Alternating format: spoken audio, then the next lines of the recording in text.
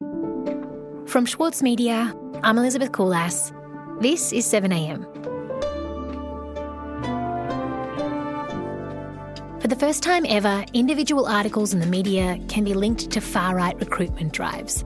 High on the list is reporting from The Australian, in pieces about safe schools and others about race. Rick Morton on responsibility and self-reflection in an industry that's historically bad at both. So, Rick, can you describe the reporting on the Safe Schools program as it happened at The Australian? Yeah, of course. The Australian has one particular knack in the media landscape, and that's to latch onto an issue that might have been reported somewhere else. And it was the case with Safe Schools. There was a Herald Sun article and a Miranda Devine column in the Daily Telegraph that first kind of alerted people to this program. And the editor-in-chief at the time of The Australian, Paul Whitaker, saw that article and decided that it was something that animated him. He was not happy about it, and then he kind of put reporters at The Australian onto that issue. Rick Morton is a writer and journalist. He recently wrote about far-right groups for the Saturday paper. You've got the editor-in-chief, which is very command and control structure, and if they decide they like something, they make it known. And there are journos who decide that if they want to be on the front page, then those are the kind of stories they should write. That happened with Safe Schools. There was a combination of the two kind of coming together in a perfect storm. I was actually in the Melbourne bureau of The Australian in 2016 as a journalist when this campaign kicked off. You know, the one thing about The Australian, whatever you may think of it, if it decides to campaign on something, it throws the entire weight of all its resources at that issue. And that happened with Safe Schools, and we kind of saw that by the end product. I mean, by September 2017, they had written 90,000 words.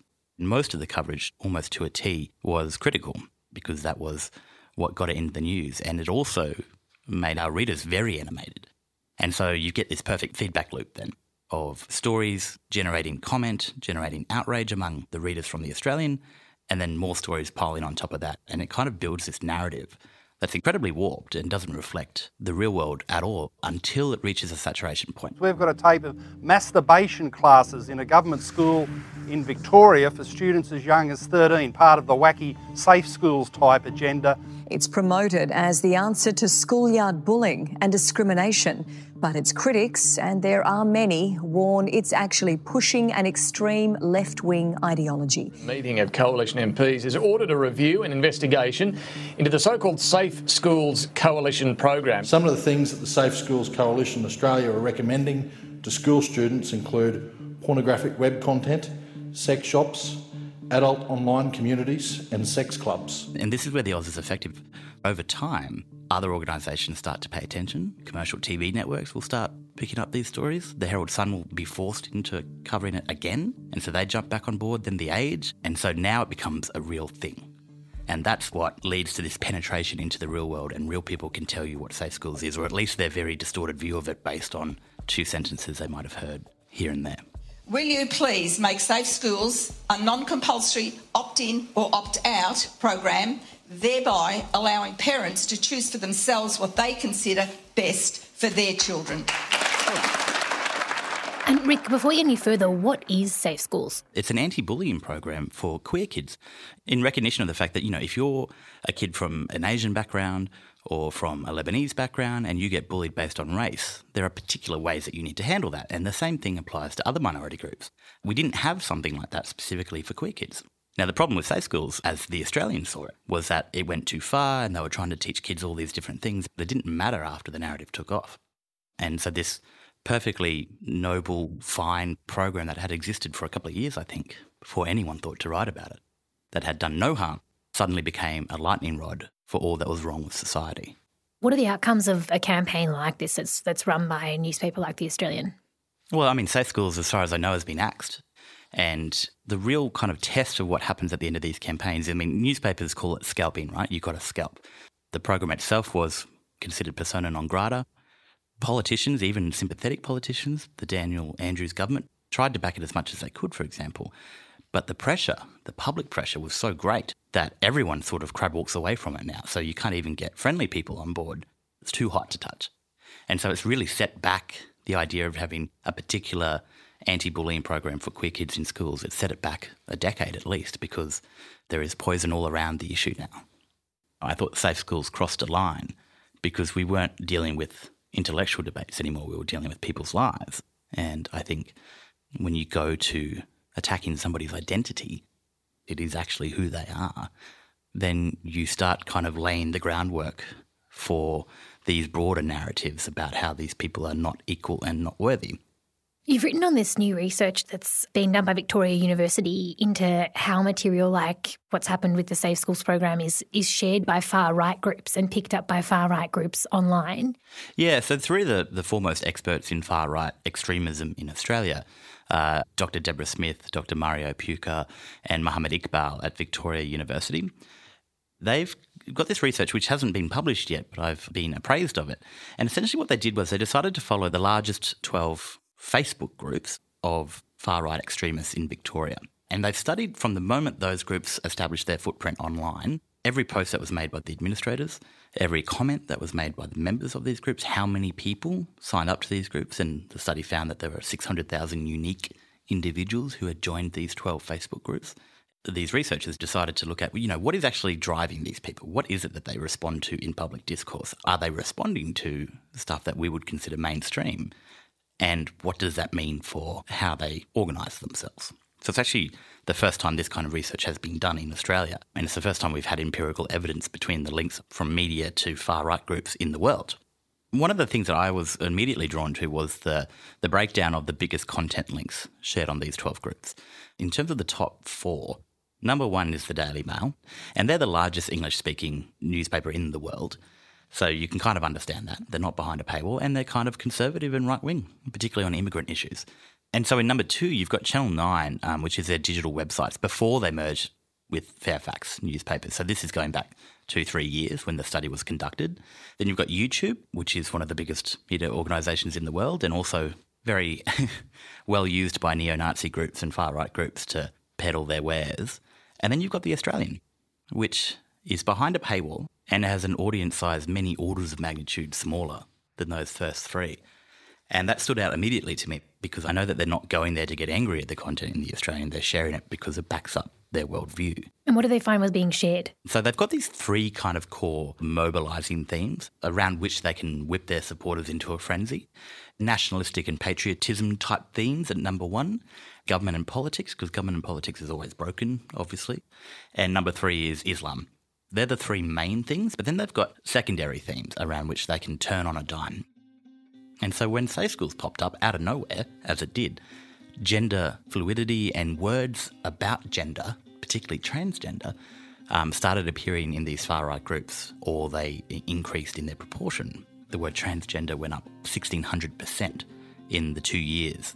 You can actually map this major news event to this increased chatter in the far-right groups. We'll be right back.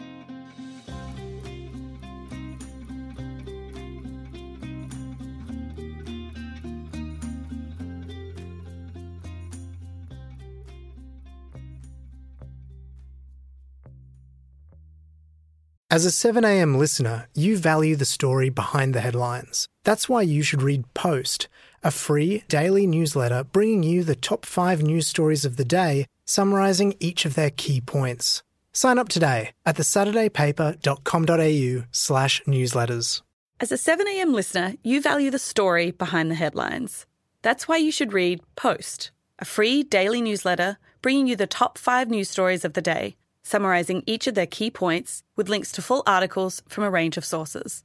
Get the news you need to your inbox every weekday morning with Post. Sign up at thesaturdaypaper.com.au/newsletters. Ordinarily, when we'd think of a far-right group, we might think of it being defined by views of racial superiority. But as you've pointed out, Safe Schools figured prominently in material that was shared online and on social media by far-right groups. How does that figure into kind of the far-right ideology that usually focuses on race? Yeah, so I had a really good chat to Deborah Smith about this. In their research, they actually broke down the far-right groups. And there are cultural superiority groups like True Blue Crew, and then there are racial superiority groups. And the key difference between cultural and racial is one's anti-democratic and one thinks that we can make the world better using the same institutions. It's just that they've been overrun by lefties. But what happens is that for a few years, they were all very happy going along, animating all of their followers by going hard against Muslims. And that's one of their main priorities. They think Muslims and Islamic people represent everything that's coming to attack them. But really, the underlying narrative is not about Islam. It's about the fact that they are almost universally straight white men who feel like the old world order is ending and anyone they can paint as an enemy is the enemy. And so gender fluidity is a threat to the family unit in their eyes. It doesn't necessarily appear to be intuitive at first, but when you think about it, it goes into all of the arguments they make. It's a fad cooked up by left-wing ideology, which goes to political correctness, which means they can't talk about the things they think really matter, which goes to defective government and political institutions, and the fact that they have been overrun by the left, and these people ought to be stopped now, because if they are allowed to continue, then these straight white men will have no power. The one thing they feel is entitled to power because they've always been told they are powerful. And so I think these people are animated by this insecurity and are looking for threats everywhere they turn. And arguably they're also bonding over the idea that they're being marginalised because they're straight and they're men, and that brings sex and gender into the conversation. Correct. And it's actually easier for them to latch on to LGBTQI queer issues because there are symbols. There's the rainbow flag. There was the same-sex marriage survey.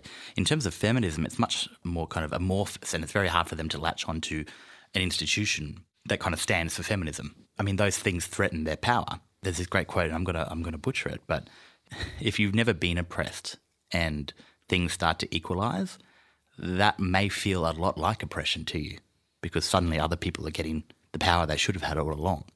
Rick, did the study rank secondary themes for what preoccupied these groups? It actually did. It pointed out the fact that when their main narrative is kind of on the back burner, they can turn quite quickly onto secondary mobilisation themes. And so you've got things like crime and violence, and you've got Anzac and military. It's another big patriotic, nationalistic kind of theme. Gender, which is what we saw pop up with safe schools, and then immigration and multiculturalism. Anything that threatens their way of life or that they think is corrupting the social order, they can spin into a narrative that works for them. What's the impact, do you think, of the provocative and biased news coverage that's being shared in these groups online? When you start to lay the groundwork for this kind of unpicking of the social fabric, it emboldens these people to kind of carry on with their rhetoric of division and eventually does lead to violence. You know, there are kind of three steps. There's the civilising discourse in the mainstream media, which kind of makes these topics more palatable to far-right groups, and they're like, oh, look, see, it gives us credibility. And then you've got the far-right groups themselves who consider themselves kind of at the vanguard of this big culture war. You know, they think they are the brave warriors on the front line.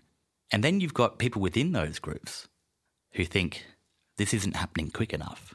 If I go out now and act alone and do something big and bold, I could start the revolution tomorrow.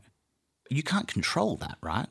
Once you've let those terms out of the gate in the mainstream press, then you've got a slippery slide all the way down to violence. Now, you can't draw a straight line, but what you can do is point to the environment and go, you have created an incubator for these ideas, and then nobody has control over what happens next. And in fact, this study is able to empirically draw a line between the coverage and some of the recruitment drives that happen within these groups by tracking the language that's used online within them. Correct. So, I mean, what we can say without a shadow of a doubt is that far-right groups respond specifically to certain campaigns in the mainstream media, and they use them strategically, that's the word Deborah Smith used when she spoke to me, to recruit people, to get people who may have been on the fence going, do you know what, I've got a bit of right-wing leaning, maybe I think this is all true, but I can't come out and say it yet because I would be judged. It gives people like that a reason to jump on board. It's a very basic physics. I mean, if you take friction out of the equation, acceleration is easier.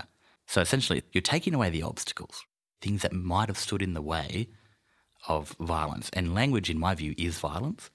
And you're taking away the gravel under the tyres, and you're saying, go faster. You've got it in the paper that everyone reads. You've got it on the commercial breakfast television. It's like there is no friction at all. And it's very hard to stop that stuff once it starts gathering momentum. Again, another principle of physics. And Rick, do you think that journalists are aware of the impact that their work can have and the responsibility that they have? You'd think people who work with words would actually be more aware of the power they have. And it's funny because I think far-right extremists actually know more about how to use language than a lot of journalists do, because they think about this stuff. They know how it can mobilise people. I think a lot of journalists don't give it a second thought, and they do that because if they did, then, you know, every story becomes harder to write, and then they've got to think about how to phrase this and how to phrase that. And it's just not the kind of industry that rewards self-reflection. Rick, thank you. Thank you so much.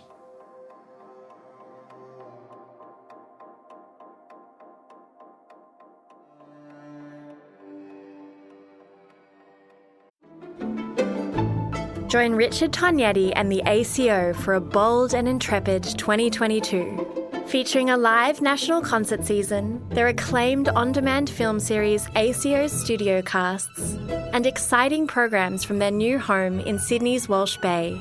Subscriptions now on sale at aco.com.au. With award-winning news coverage and reviews, The Saturday Paper is essential reading for everybody. For a limited time, subscribe to a year of our quality, independent journalism, and you'll receive The Saturday Paper's stainless steel coffee cup, made in collaboration with Fresco, for free. Subscribe from just $2.10 a week. Simply visit thesaturdaypaper.com.au/offer. The Saturday Paper. No hot takes.